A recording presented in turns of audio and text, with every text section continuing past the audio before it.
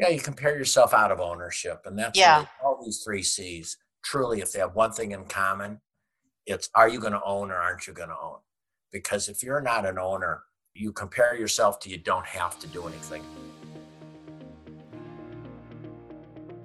Hello, everyone. Welcome to today's Accelerate Your Performance podcast.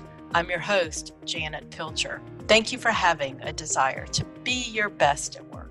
On this podcast, your stories told by people who take actions to improve workplace culture and achieve results. Our conversations show how to live and model our 9 principles for organizational excellence. On October 28th and 29th, we're holding a virtual destination high performance event, and we're getting closer and closer. I'm thrilled that Quint Studer will join me on stage to engage in conversations about leadership and building vibrant communities. To lead into our conference, Quint has been my guest and will continue to be my guest for several weeks. To learn more about our upcoming virtual events like Leader Roundtables, What's Right in Education, and Destination High Performance, visit studereducation.com/events. We're connecting back with Quint as we continue to talk about the weekly column he writes in the Pensacola News Journal that provides relevant, timeless leadership advice. Today, Quint and I will discuss his article focused on the 3 C's: comparing, complaining, and criticizing. It's great to have Quint back with us today. As you know, we've been connecting with Quint as we lead up to Destination High Performance in Pensacola. It'd be virtual, but we'll have better and higher connections with Quint. So Quint, it's great to connect with you and connect back to some of the topics that you write weekly in the article. Welcome back today. Well, thank you. When you said destination high performance, I'm thinking these are the three C's that keep you from getting there. It's the roadblocks and the detours that'll keep you from achieving high performance. As I had mentioned to you earlier, I mean, it just resonates with almost everyone, Quint. So, and I had mentioned to you that my dad and I talked about it last night, where he said, these are things that I really can relate to. I really like Quint's articles. So talk a little bit more about the 3 C's: comparing, complaining, and criticizing. Tell us a little bit about them. Yeah, I'm not sure where I heard them, but I'm sure they're not original. That's why I wrote the article, bless the imitators, not the innovators. Because I imitate a lot and I hear things. And so I don't think I came up with them, but either I heard them or I tweaked them or I put them together. And what I mean by comparing, complaining, and criticizing, it just reminds me of those are three areas that are going to create negative energy internally in a human being, and they might not even know it. Because when I'm comparing, and maybe it's me, but I don't think so. I think people that compare will probably feel less than. Why do they get this? Or you compare, for example, the great excuse is, well, that's because they have more money than we, or they have better facilities than us, or it's because of that. And so I think when you compare, you normally feel less than. And it's just a natural tendency. So I tell people, try not to compare. And the story I use, I'll remember it was when I was president of Baptist Hospital. These employees wanted to meet with me because they had heard that another hospital in town, they had a lot better term life insurance at this other hospital. So that meant they had better benefits. Not that they had better term life insurance, they had better benefits. So I said, well, let me do a benefit comparison and get back with you. So I did a benefit comparison and find out there was a benefit, I think it was short-term disability, that we offered that they didn't even offer. So I met with them and said, you're right. They have better term life insurance than us. We have some, but not to their extent. But they don't have short-term disability. But we could financially stop giving short-term disability and move that money into long-term life insurance. And they looked at me and said, we don't want to do that. So we went from they have better benefits to, well, they don't. So when we compare, we tend to cherry pick. And that's what I mean. We tend to pick the one thing, when I again was in healthcare, it's, well, they have more private rooms than us. If you're in education, it's going to be not that these aren't things you have to deal with, but it's because they have better student teacher ratio. I was doing a thing, Janet, years ago for a school board, and I compared the 10 school districts that they'd compared to. And they were stunned that some districts they thought they were better than were better than them. So I Yeah. said, well, maybe they have more, dollars per pupil. It could be that. Well, then I looked it up and it was the opposite. They had less money per pupil. But we sort of compare until we don't have to take ownership, and then we quit the comparison. And I think too, I've heard you really talk about people thinking that they're terminally unique when they think like if I compare or if I'm working with an organization, well, we have this certain circumstance, right? We have this Right. circumstance. So we can't think of it in a particular way. So they're really isolating themselves from looking at ways they can improve. Yeah, you compare yourself out of ownership. And that's Yeah. really all these three C's. Truly, if they have one thing in common, it's are you going to own or aren't you going to own? Because if you're not an owner, you compare yourself to you don't have to do anything. And then the next one is complaining. It's interesting because I was watching some superintendent interviews on a video. And recently, they've shown them live. And one of the candidates was complaining about, well, we need more of this. We need more of this. We need more of that. And I'm thinking, well, you've been in the school district. So who's supposed to be delivering these things? So complaining also just falls in the trap. And this came from one of these deals where it's in my article, school districts are really struggle with this because you usually have a corporate office, which I'll call the superintendent's office. It's usually not in a school if it's big, so it's separate. And then you got all these schools, elementary, middle, high school. And I find it seems like it's real common for everyone to think they're the neglected one. Yeah. They're the one that's not getting attention. They're the one that no one's talking about.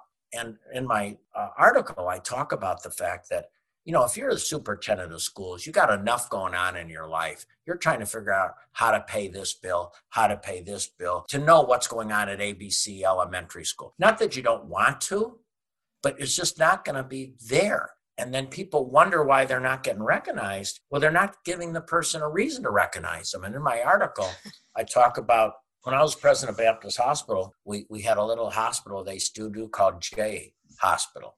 And it's, I don't know how many, 50 miles or so from Pensacola. And Mark Faulkner, a young administrator, I went out there. And he went out there, and I wouldn't have known what was going on at J Hospital. Maybe once a month you see the financials. But, Mark, every couple of weeks would send me a really nice email. And he'd just start with, Quinn, I know you like to recognize performance. And let me tell you about our emergency room. Let me tell you about our operating room. Let me tell you about this doctor. Let me tell you about this security guard. And I would write notes to him. And he made it better for me because they felt great that I would write them a note saying, hey, Mark told me what a good job you're doing. But Mark managed them up.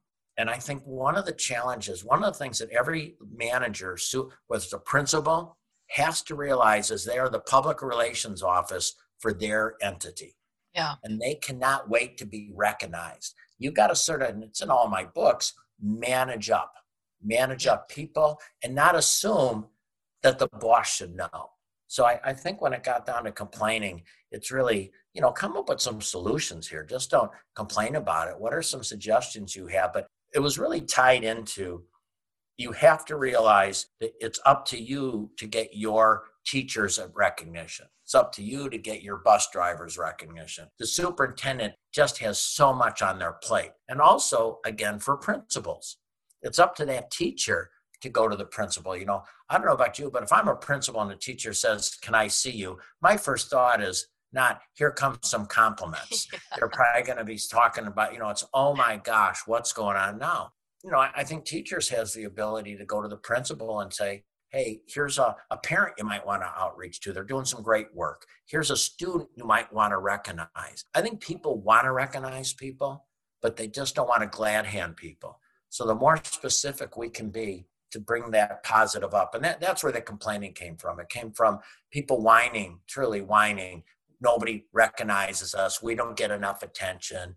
They get all the good stuff. And I always say it's amazing. We say we don't communicate. Yet, my gosh, this school over here knows this school got new tile by 9 o'clock in the morning when they just got it in over the weekend. We communicate. We just don't communicate the good stuff. That's right. That's right. And your last one, Quint, of the 3 C's was criticizing. So talk a little bit about criticizing. Well, I think, and I don't want people to think we shouldn't give constructive criticism per se, or we don't want to give, hey, here's a do. But I find criticizing for me, when I criticize, it's because my insecurity. At that moment, I want to feel better about me. And if I can criticize you, what I'm really doing is complimenting me. Like, I can't believe they did that, which I'm really saying I would never do anything like that. I can't believe they're thinking like that, which means, well, I'm smarter than them. I don't think like that. It's like when we drive. I cannot believe they did that. Well, it's because I'm not doing it. So I think criticizing, we have to be very careful. Are we criticizing to be constructive? Or are we criticizing because we're just getting some juice out of putting someone or something or someone down so we can feel better about us? Wow, I think that's a real powerful message. And it's a whole different way of thinking about how we approach the way we interact with people. So, one of the recommendations or tips that you had in your article, because you gave several tips and you've talked a little bit about some of those today, but one of them that you talked about is framing your message in a positive way. And I think that runs across probably all three of these, Quint. But can you talk a little bit more about how we frame our messages? Because that's what I find is really key, helping people really figure out how to message things, because just a way they communicate or language they choose can get in the way of even a good intent at times. Well, I learned this as a high school teacher. And, it's interesting because you never want to put, I taught high school and I had like the guy who came in third in high school wrestling heavyweight in my class. And he had some behavioral challenges. And what I learned was never put him in a position where he doesn't have an exit strategy. I think when we talk about framing, excuse me, what I mean by that is, for example, what Mark Faulkner did. I know you want to recognize people. He framed it. He didn't say, hey, we haven't been recognized for the last 2 months. No one knows what we're doing. He said, I know you like to recognize people. I think I did a webinar the other day on how to get your boss aligned with you, because we always talk about bosses aligning. And it was saying things like, you might not have noticed this, because if you did, I don't think this would have happened. The other day at a faculty meeting, you said this, and maybe I'm misinterpreting it, but here's how I interpret it. And don't say, here's how we interpret it. Here's how I interpret it. Now, it could just be my perception, but I know you wouldn't want to come across like this. Oh, you're right. So I think messaging is positioning it so the person can hear what you're saying without being defensive. Because if we message something where we're pointing a finger, that's why many of my articles, or when you hear me speak, I don't say the word you.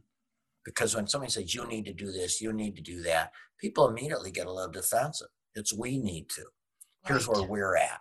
I helped a CEO of a hospital message 2 weeks ago because his employee engagement survey came back and every emotional bank account he had built is gone, is gone. And now right away, it's all COVID-19, because they had to lay off some people, all sorts of things. And we talked about the fact of he can get in front of his group and apologize and say, you know what, I heard you, you're right.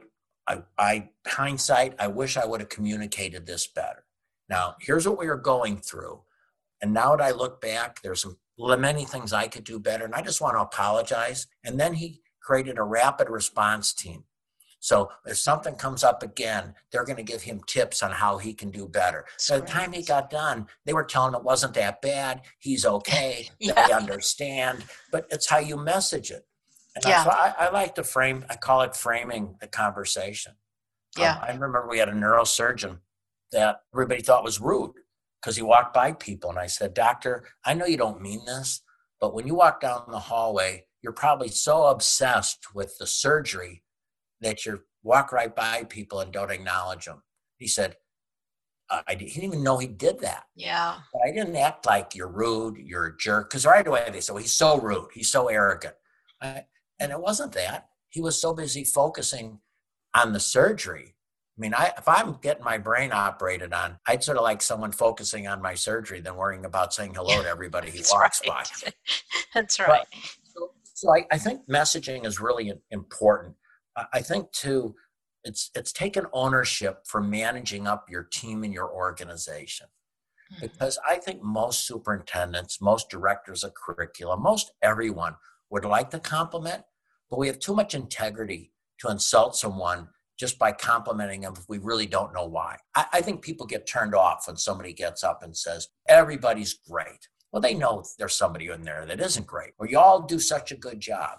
They know that's not true. Now, that's going to happen periodically. I get that. But I think one of the best gifts you can give your boss is to give them recognition. So when they see somebody or write to someone, and it makes a huge difference. It makes a huge difference to that teacher.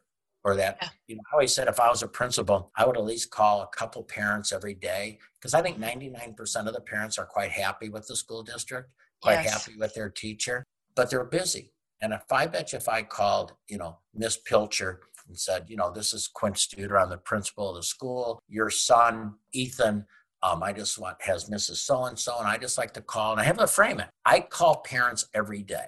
So it's not like I picked you up. I call a couple parents every day.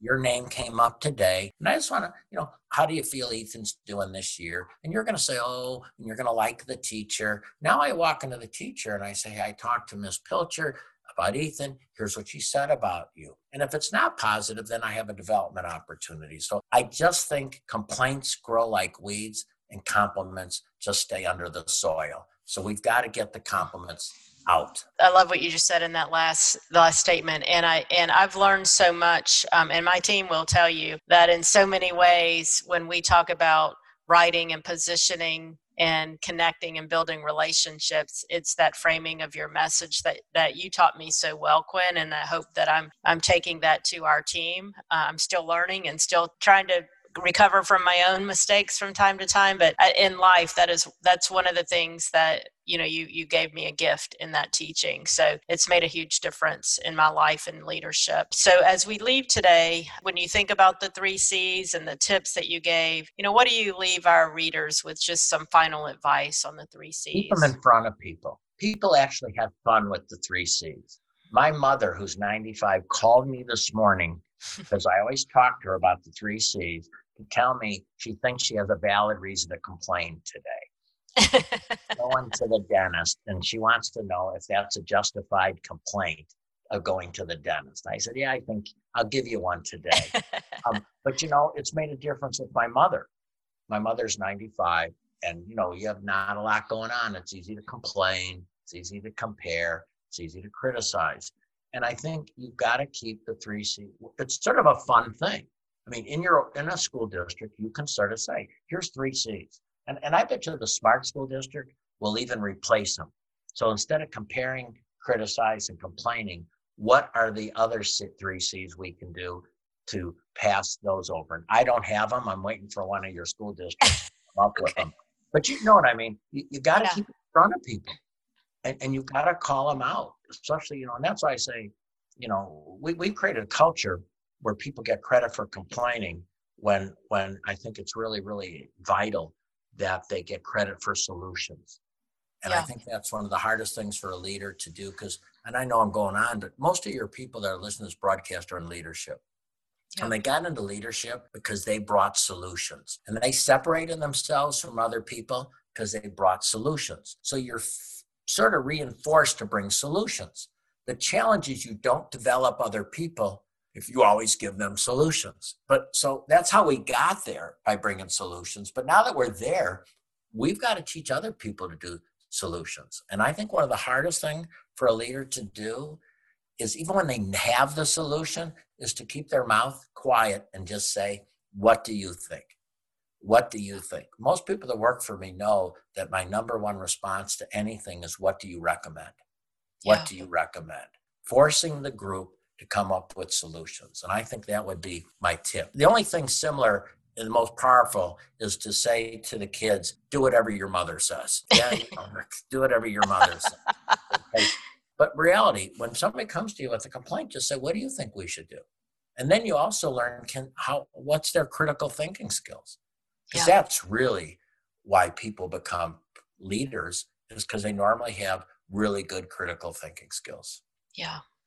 Great advice today, Quint. And good thing for me to take with me, with my partners, the 3 C's. I know we all need to have those in front of us, and I know people that I work with in the field would appreciate having those in front of them too. Thanks for being with us today. As always, enjoy and learn from you. Well, I'm excited about Destination High Performance because I've seen so many of the presenters, and you're really, I think you've always had a great conference, but I think you really, maybe because it's virtual, you have more options to bring some people that might not be able to travel, but I really think it's going to be a phenomenal conference. Thank you, Quint. Thanks for today. Take the 3 C's with you and think about them every day. As Quint says, our goal is to foster ownership, and the way we frame our message contributes to people owning their behaviors. That shifts them from complaining, comparing, and criticizing. Thank you for tuning in to Accelerate Your Performance. Please share the podcast and make sure you're subscribed. If you're looking for more resources related to today's episode, head over to studereducation.com/podcast. I look forward to connecting with you next time as we continue to focus on the 9 principles for organizational excellence so that we can be our best at work. Have a great week, everyone.